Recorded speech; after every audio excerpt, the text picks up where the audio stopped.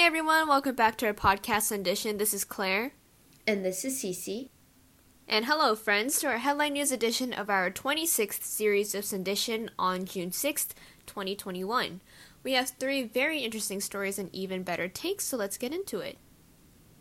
Our first story regards another SCOTUS ruling, and they ruled that tribal police now hold power over non-natives within their settlement land.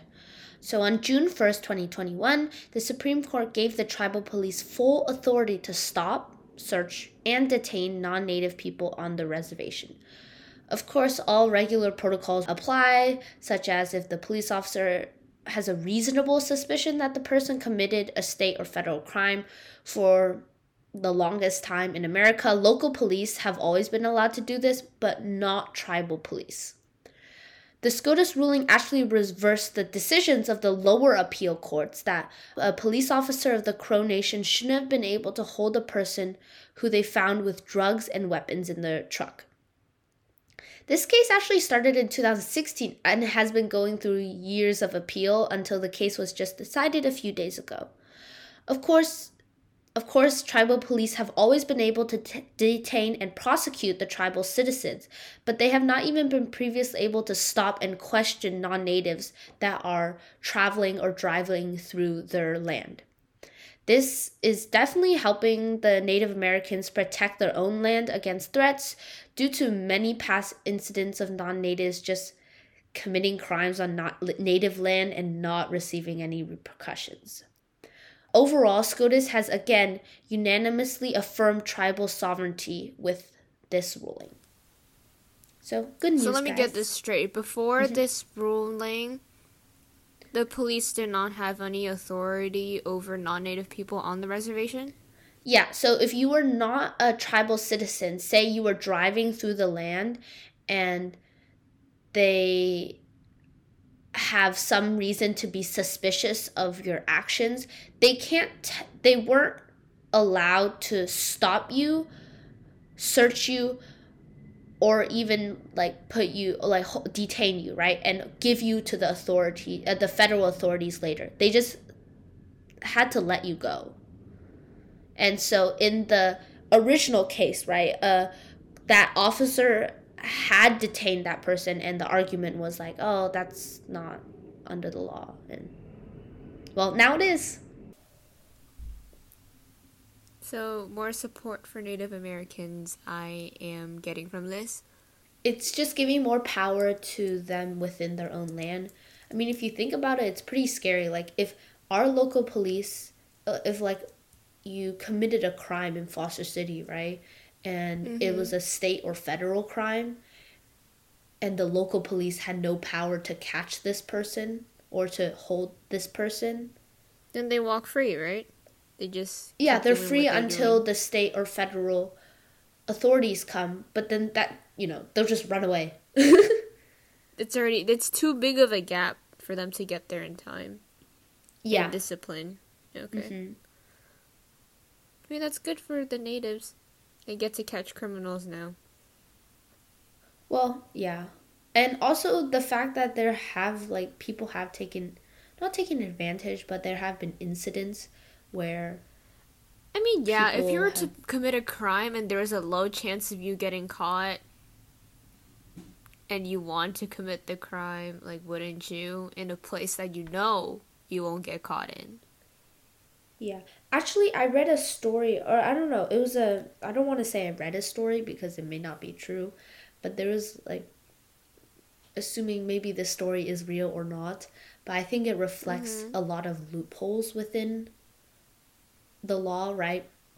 So this senator, or this politician's wife, died in a canyon in, California, Nevada, that area. And people are trying to prosecute for him because they swear he did it, but you can't really prove it because he did it in between state lines. Because the canyon, the national park, had obviously transcended state lines, right?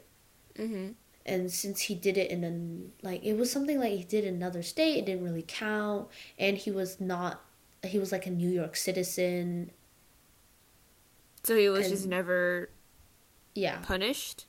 No, he was eventually punished, but it was just it was really hard to even prosecute because of the loophole that he took.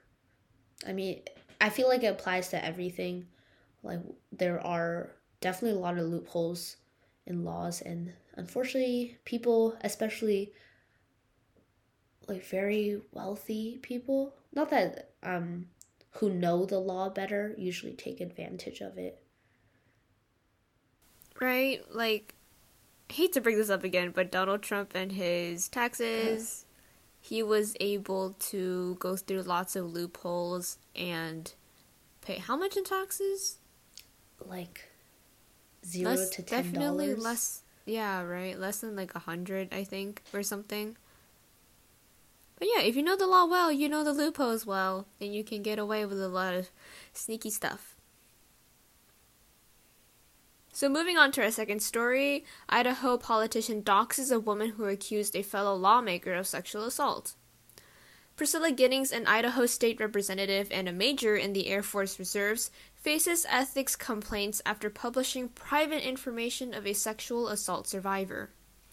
The victim, a 19-year-old legislative intern who is being referred to as Jane Doe, reported to the authorities that Representative Erin von Ellinger, who is 38 years old, began sexually abusing her in March. After Doe reported the incident, leading Republican House leaders filed an ethics complaint against von Ellinger on March 17th, saying that he, quote, engaged in conduct unbecoming, end quote, of a representative.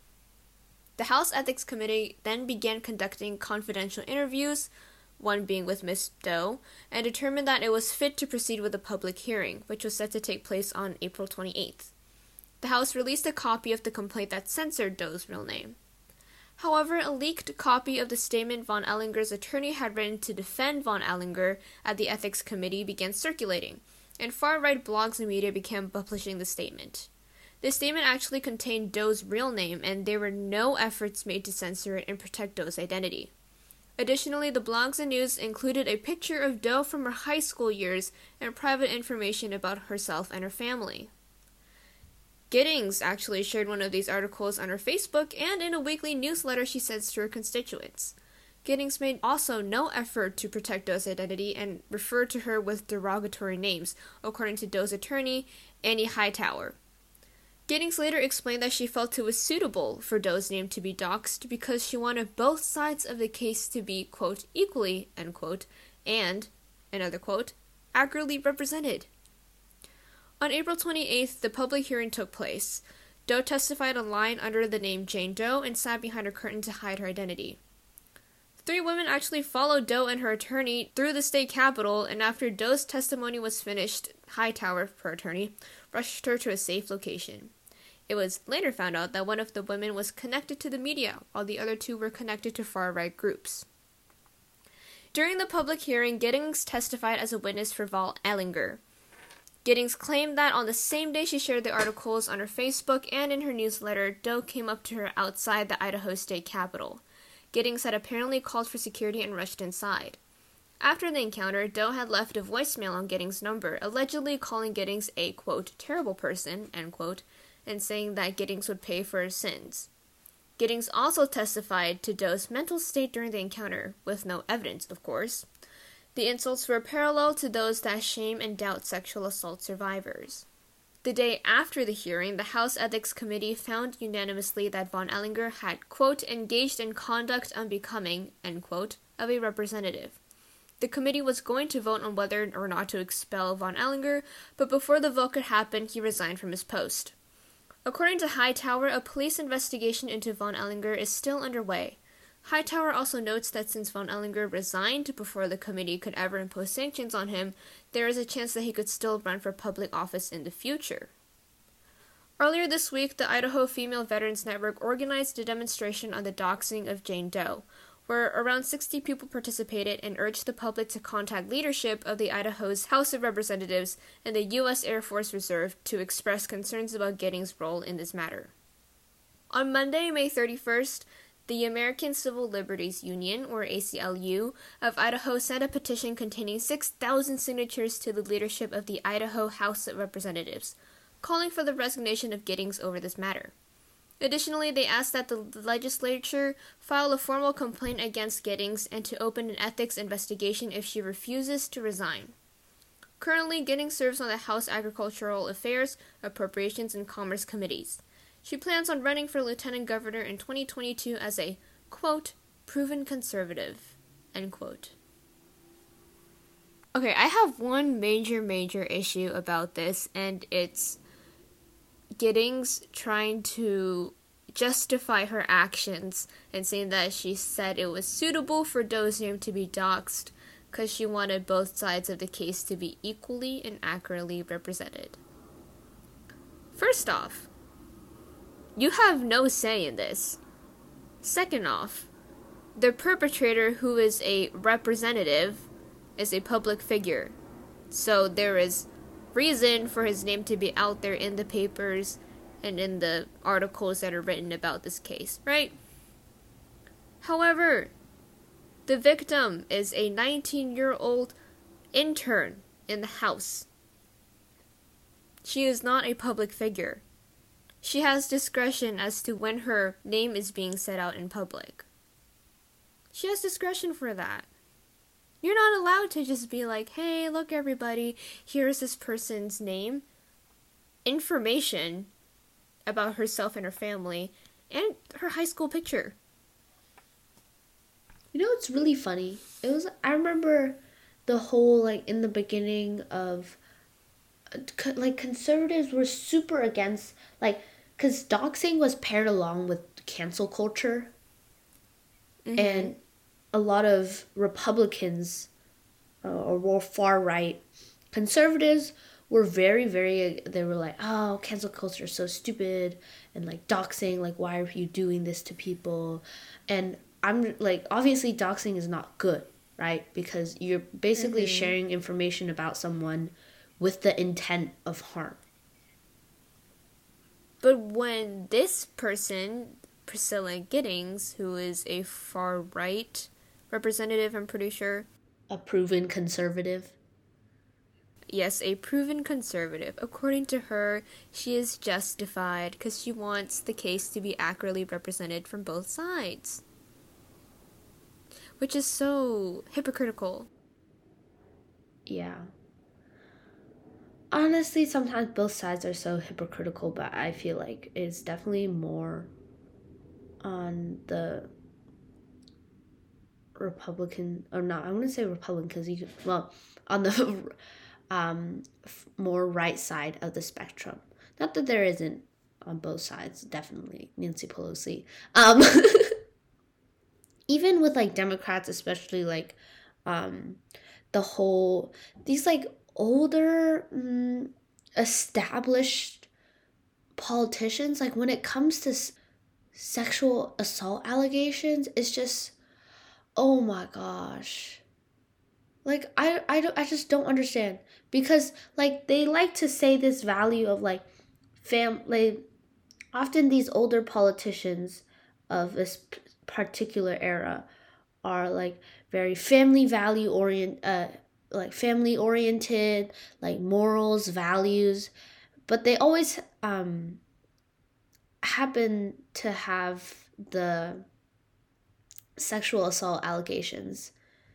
Coincidence? I think not. Like, even, like, Andrew Cuomo, like, a very, like, well-established person who is, like, it, and the way they just go about it is, like, they're all for sexual assault like, believing sexual assault allegations when it's for the other side, but when it's them, it's like, oh no. They keep shaming and doubting them. Yeah, and again, hypocrisy. Mm-hmm. And it just, like, the way that, I think it's scary because the way that they always abuse their power, because once you're in a position of power, as our politicians, right? Or even like a boss, right? The power dynamic between an intern and a well-established politician. They have so much power over the intern because they have a say in what future the intern will have. Because, of course, if you're interning somewhere, you're hoping to get a higher job, possibly at that place.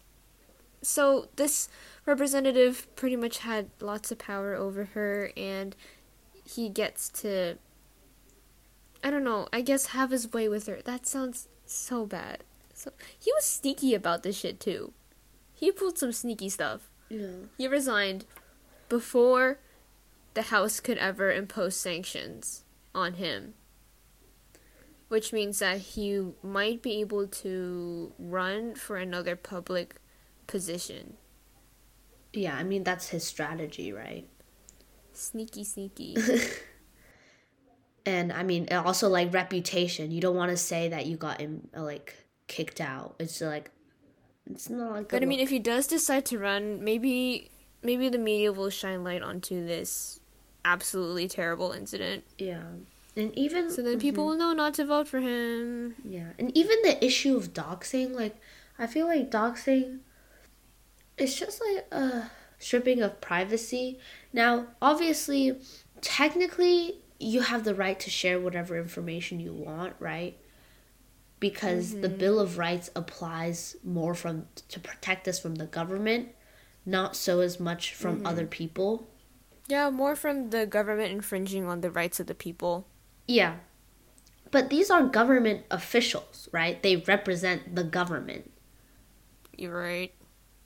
And so it is more closer to a violation of a right to privacy, because you should be allowed to keep yourself safe and like keep your identity known. Right to privacy. Because it's like, think about like a whistleblower, right? There's a reason why we keep whistleblower identity. There's a reason why they're called whistleblowers in the first place, because the fact that their identity is anonymous is important, so then people don't exactly go after them. Yeah. And to avoid situations like these when 3 women try to follow Jane Doe, who is a sexual abuse survivor. That was completely out of line. The least you can do is respect her privacy. And for our third story of the episode, we have Malala, who faces backlash in her native country of Pakistan over a recent Vogue interview. So Malala has recently graced the cover of the British Vogue magazine, which included an interview answer that really sparked the fire, or like the debate. And by the way, although I'm pretty sure most people know who she is, I'll just give a little explanation. So Malala is an advocate for girls' education, and she gained fame after her activism caused the Taliban to shoot her in the face, for which she was flown to Britain for surgery, and has thus remained in England with her parents for a while now, for safety, and continues her activism to this day. I think she's like released books and spoken at many conferences as well. So back to the story. In the end of the Vogue interview, she sort of scorned marriage as being too much of a hassle, and instead questioned why a relationship, more of like a romantic sense of a relationship, can't be just a partnership instead. And then she jokingly adds that her mother, is very much against this stance of hers. And despite the lighthearted tone of the topic, as what the author had written as, her comments have caused serious online debates by many Pakistanis. So culturally, Pakistan is very conservative and views marriage as extremely necessary to like fitting in with society, and often arranges marriages for familial compatibility, you could say. And specifically from a religious standpoint, having a relationship without even the goal of a official Islamic marriage is pretty rare still. And because of the backfire, her father went public to state that the comments have twisted Malala's words in a way since the responses have become really extreme, like in a bad way.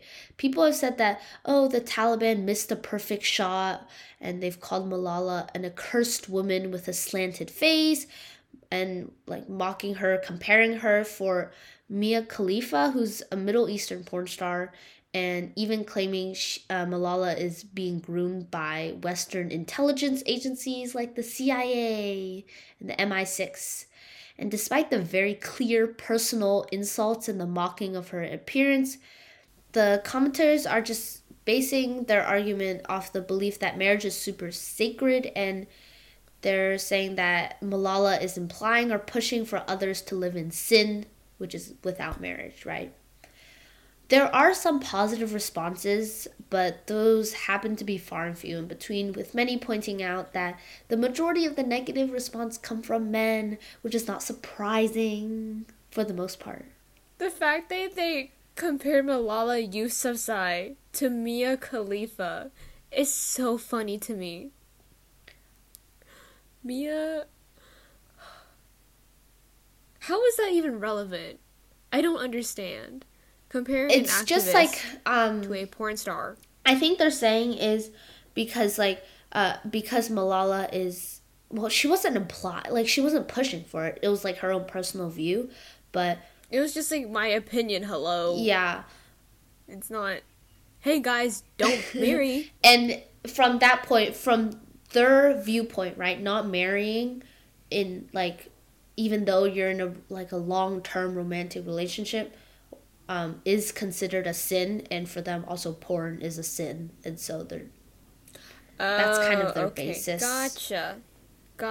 That makes more sense. But yeah, clearly, Mia Khalifa? I don't understand the purpose of like especially when you're attacking viewpoints from, like, why do people comment how that person looks? What is, like, for what reason? What is the point? There's no relevancy to that. I mean, I get that maybe, haha. There's no relevancy to viewpoint. It's an easy target. Yeah. It's an easy point to make. But it's also one that's not substantive at all. Like, okay, you made fun of the person's appearance, so you're not even attacking what's, I guess, at hand. Yeah. Or and some are just like the subject that you're trying to talk about. Yeah, and some of them are just out of pocket, like saying the Taliban missed a perfect shot. Like, girl, I don't think that's... Yeah.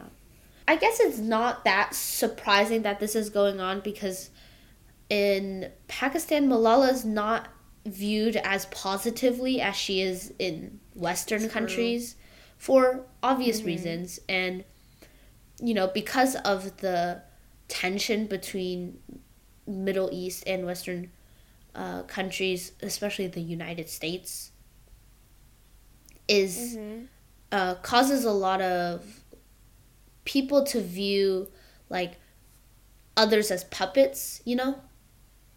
Like, when... I think the best way I can explain it, like when they said she was groomed? Yeah, like, more of, like, a puppet of the West, or even, like, a puppet of the East. It's... It happens a lot when you have this sort of tension. When ethnically, or, like, where someone... When one of your people starts speaking for the other side, right? In this case, the other side being from a, like, different culture. Right. Yeah. And on it, like, I understand the fact that Malala is speaking for her own, like, her own opinion, and it was, like, very lighthearted, you know, like, she's still so young, and, like, she has the right to individually believe what she wants, right? She can, like, still claim to be part of her groups, right? But she doesn't have to follow all the beliefs that the general group believes in. And I get that, like, because people look up to her, it's obviously as a celebrity, or not, I don't know, as a famous figure, of course you are going to have influence, that's inevitable. And so when any famous person does something, it does cause backlash more than the normal person because of that influence. But at the same time, I just feel like she's I mean, she really she's should be allowed. entitled to her own opinion. Yeah. And it's up to viewers' discretion or her audience whether or not to follow her opinion or not. Yeah. Because you have your own critical thinking, you have your own opinion of what the topic is about. You don't have to follow hers. Mm-hmm. Like, people have their own opinions in their head. They're not just sheep. Like, I'm hoping people have the common sense and critical thinking skills to think for themselves.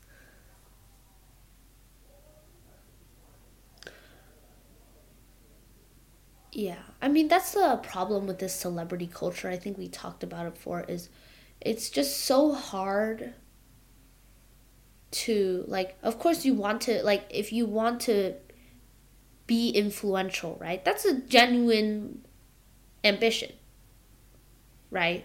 And sometimes you want to find success that causes you to be famous, then that's something like, I mean, it's a trade-off people make. But at the same time, like, they do make that sacrifice, and one of them is that it's definitely harder to hold individual beliefs without getting backlash, right? And I think it's super harmful because then it causes, like, people freaking out about the smallest things ever. And like a joke. Yeah, a joke. And then, like, we spend all our, I guess, regular people, right? Non-famous people spend all our time looking at them doing that. But at the same time, if we didn't, how would they have influence, right? And I'm not even just talking about, like, oh, actors, singers, but people like Malala or famous professors. Like, just public figures in general, I think. Because they have a large following, plus social media doesn't help in this. And we see everybody's opinion every day. So, I guess one takeaway we can all learn from is to learn to think for yourself and not to blindly accept public figures' opinions. Or another point, like news stories and their opinions and facts. Y'all should think for yourself and perhaps even research and dive into the topic a little more so you can build your own opinion yourself.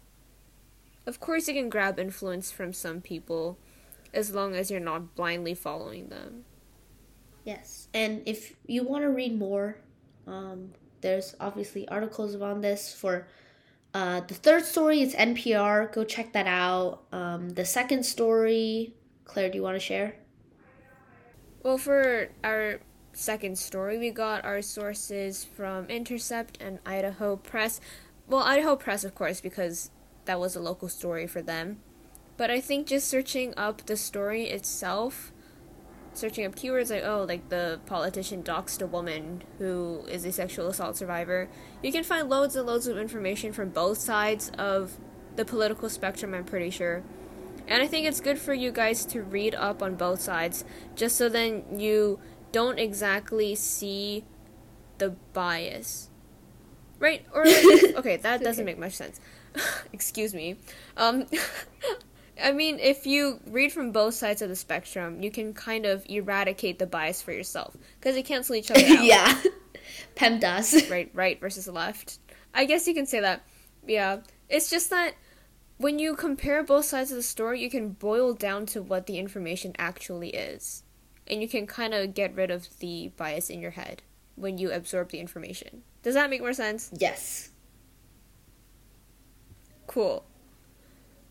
And on that note, for the first one, you can read more at the Conversationalist and the local version, which is more like Cronkite News. Yeah, so those are... Go seek the information for yourself, yes. You guys. And yeah, we always encourage you to read beyond what we just shared with you today. as well. Like, of course, we're not the only source. Correct. But before we leave you, we have our Sunday Snippet into the past. So for our Sunday Snippet, on June 6th, 1944, D-Day Operation Overlord lands 400,000 Allied American, British, and Canadian troops on the beaches of Normandy in German-occupied France. A very important day in our history. Yes, it is. Well, that is all that we have for you today. Thank you so much for listening. And have a good Sunday.